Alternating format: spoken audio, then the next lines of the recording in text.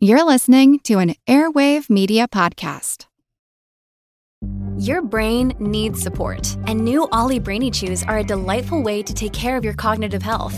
Made with scientifically backed ingredients like Thai ginger, L-theanine, and caffeine, Brainy Chews support healthy brain function and help you find your focus, stay chill, or get energized. Be kind to your mind and get these nootropic chews at ollie.com. That's OLLY.com. These statements have not been evaluated by the Food and Drug Administration. This product is not intended to diagnose, treat, cure, or prevent any disease.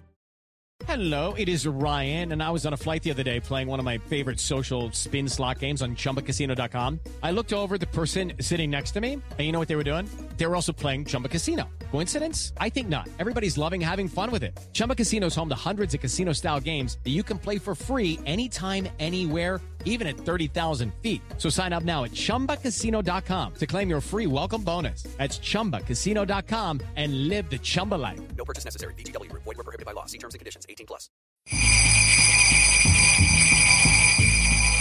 It's actually quite unlike anything we've ever seen before.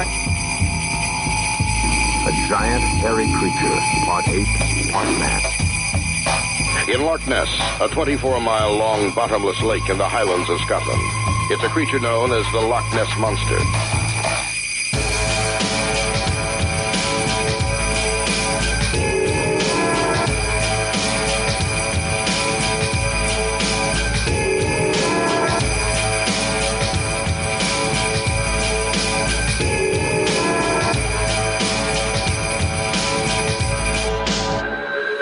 Monster Talk.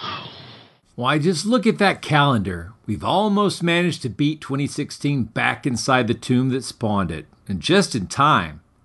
It's the end of December, so that can only mean one thing. It's time for me to provide late delivery of our annual Christmas Eve scary story. I actually had every intention of recording this over the summer, but while I'm an amateur at many things, I'm an absolute pro when it comes to procrastination. I hope you'll pardon me for this, but rather than going to M.R. James or Poe or Lovecraft, I decided to share a story that I wrote myself. This story was first published in issue number 360 of Weird Tales magazine, and I was simply delighted to get something Lovecraftian in print in the very same magazine that brought us so many of the works of the old man from Providence. I hope you enjoy it. Monster Talk. The Thing in the Cellar by William Blake Smith.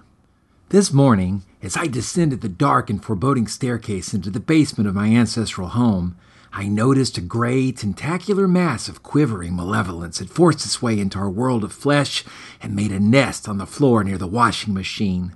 For most people, a mere glimpse of such dark, abysmal horror would send those poor unfortunates howling to the asylum, leaving sinister forces to work their evil unchecked.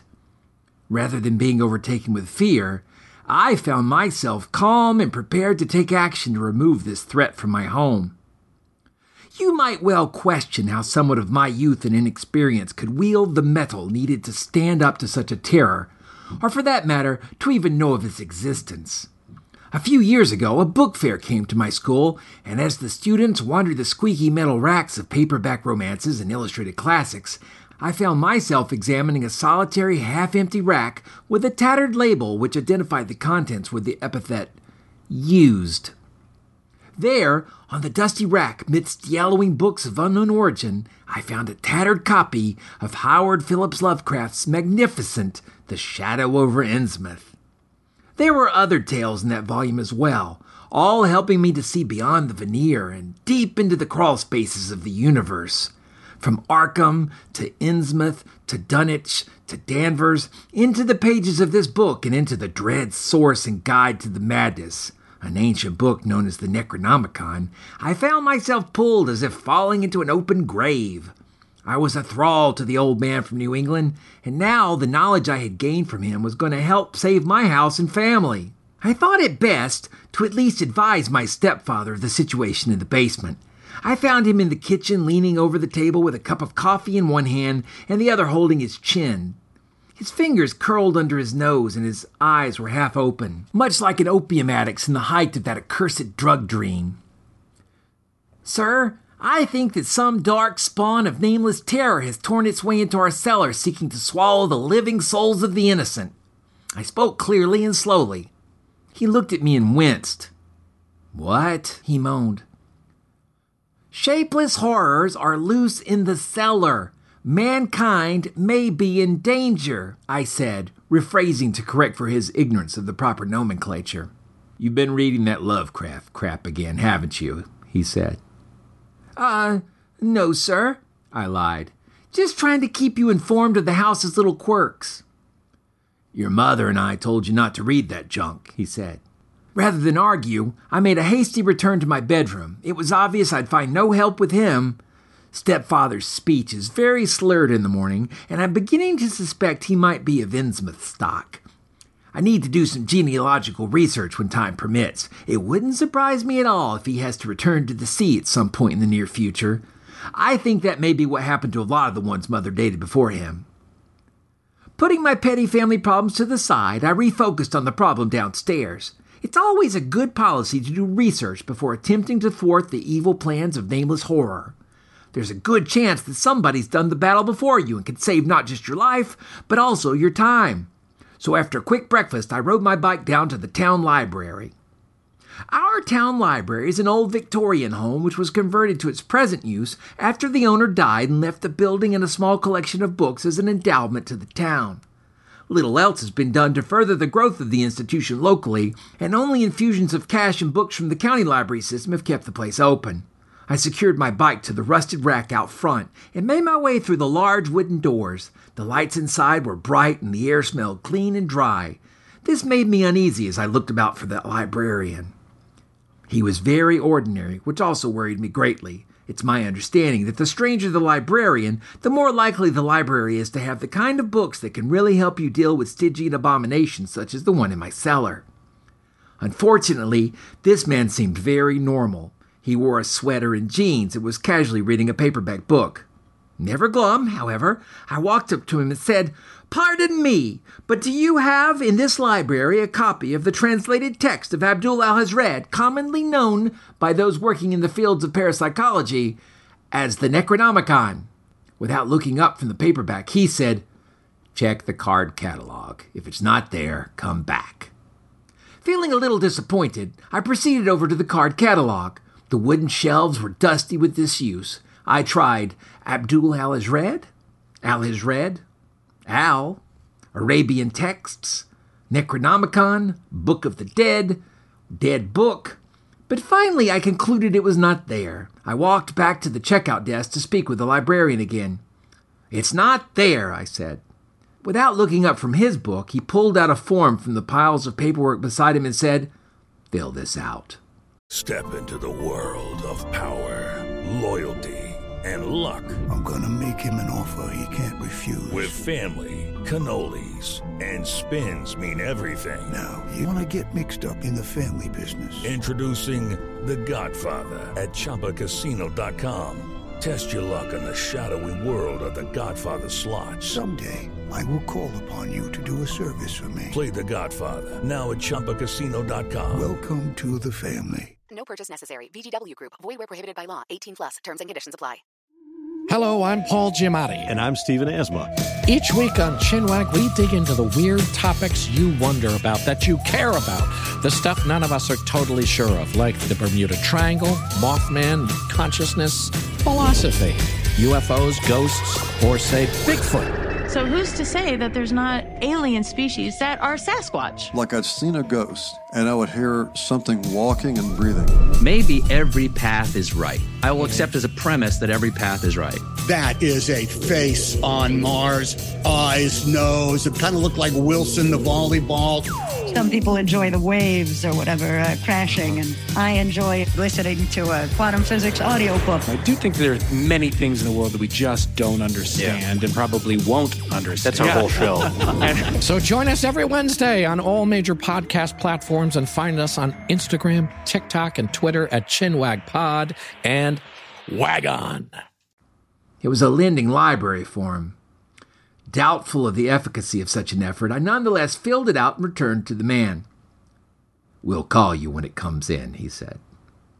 I left the library feeling sad and empty, knowing that I had gained no knowledge that might help me identify and destroy the evil that now resided in my very own address. What could I do?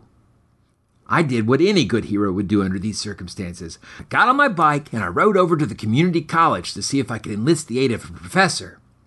There, shielded from madness by the power of academia, surely insight into the destruction of evil could be found. Would it be archaeology or physics? I flipped a coin. Abe Lincoln's wise face told me that physics was the way to go. The smell of sulfur and an emergency evacuation map led me to a chemistry lab where some students were studying the effects of noxious fumes on the human lung. In the back of this lab, behind the choking forms of the students, stood the bespectacled form of Dr. Hibernius Grome. He was a chubby 20-something and nearly bald. Tufts of thin yellow hair sought to escape the sides of his cherubic head. He was hunched forward and grinning as he watched the students roiling about in the yellow smoke. Making my way past the coughing people, I politely asked Dr. Grome, "Have you any information pertinent to the destruction of shapeless tentacular masses of alien life with minimal risk to one's own life and limb?" Without a moment's thought, he said, "Acid sounds like what you need." And then he paused for a moment. "Yes, very strong acid, unless the thing's leaving an acid trail?" He looked at me questioningly. Not that I noticed," I said. "Well, you'd have noticed. Acid it is, then. But if it had been trailing acid, you'd have wanted to use something really basic, like ammonia. FYI, for your information." He giggled. Clearly, I'd come to the right place. "Where can I buy acid?" I asked. He whirled and looked around frantically for a moment, and then seemed to calm down again. "Ah, yes. Acid. ACID. The kind you're looking for is at the hardware store. Muriatic acid should do the trick. It's good stuff, but not very fast. Still, it is cheap, and if you run quickly after applying it to the target in question, you have a good chance of survival." "That's it?" I asked. But he became distracted as one of the students passed out and fell to the floor with a solid whoop. Armed with my new knowledge, I left the classroom, mounted my too-tired steed, and pedaled off to the hardware store. The hardware store was a brick monstrosity right off the main square in town. Fortunately, that was only a few blocks from campus. Inside, past rows of nails, tools, bathroom fixtures, and an old pocket knife display, were the bottles I sought for my dangerous mission. I hefted 10 gallons of the corrosive onto the counter in the form of 2 clear plastic bottles. The elderly clerk's hand shook in a palsied manner as he bagged my order and took my money. "Going to do some brickwork, eh?" he asked. I smiled. "It's good, honest work," he said, handing me my change. I took the large paper bag that contained the 2 bottles and secured them to my book rack on my bike. Satisfied that the bottles wouldn't burst and melt, I began to pedal towards home. The house was mine to defend. Both of my parents' automobiles were gone, and my sister was away with friends. It was for the best. While I could have used her help, one can't predict how anyone will react to the kind of splattering ichor and gore one might encounter in a situation like this. It isn't work for the weak-willed or the weak-stomached. Better that they all remain innocent of the dark and twisted dimensions unseen but not unfelt. Confident, I took my bottles and entered my house as sole guardian of sanity and peace. Looking back on it now, I suppose I should have known that the evil has a way of twisting itself to avoid detection. That evening found me resting quietly on the couch when my family began to reoccupy the territory I had fought for that day. All was well as my mother prepared dinner, but I still remember vividly her screams of horror upon descending the stairs to the cellar. Absolutely bone-cracking tones in that woman's voice. My stepfather ran downstairs to help her. I got up and peered down the shaft as well. They were both standing over a semi-spherical smoking mass of gray and white putrescence. No movement could be discerned from within that pile of evil, thanks to me. "Are you sure, honey?" asked my stepfather. "Yes! All of my stockings were in this basket, and now they're ruined," she hissed back. I've made some sense of what happened, and now I've committed these ideas to paper. The human mind must work to find an acceptable substitute in order to avoid exposure to the cosmic nightmares that lurk just inside this shadow or just past that unopened doorway. We're surrounded by forces that watch us in silent anticipation, and humanity's blind to the danger. Despite their desire to ignore these facts, people need to be told the truth. For now, I think I'll read some more of the old master's work. It'll have to tide me over until I'm no longer grounded. For you see, the library called me today. They have the Necronomicon. Monster Dog. Thanks for listening to the 2016 Monster Talk Christmas Special. I'm Blake Smith, and you just heard a reading of my short story, The Thing in the Cellar. I hope you enjoyed it. Monster Talk is an official podcast of Skeptic Magazine. We'll be back to regular shows in January, and I hope you'll join us for the ride. We've got aliens and ghosts and many other interesting topics lined up to discuss in the new year. Monster Talk themed music is by Peach Stealing Monkeys. Thanks again for listening.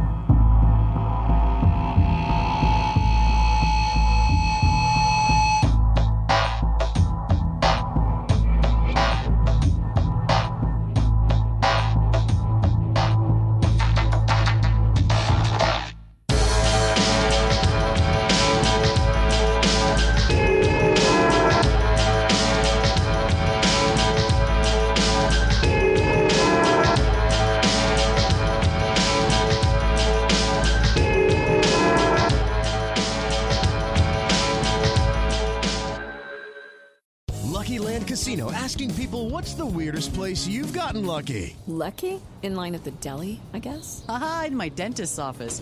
More than once, actually. Do I have to say? Yes, you do. In the car before my kids' PTA meeting. Really? Yes. Excuse me, what's the weirdest place you've gotten lucky? I never win and tell. Well, there you have it. You can get lucky anywhere, playing at LuckyLandSlots.com. Play for free right now. Are you feeling lucky? No purchase necessary. Void where prohibited by law. 18+. Terms and conditions apply. See website for details. As a longtime foreign correspondent, I've worked in lots of places, but nowhere as important to the world as China. I'm Jane Perlez, former Beijing bureau chief for the New York Times. Join me on my new podcast, Face Off, U.S. versus China, where I'll take you behind the scenes in the tumultuous U.S.-China relationship. Find Face Off wherever you get your podcasts.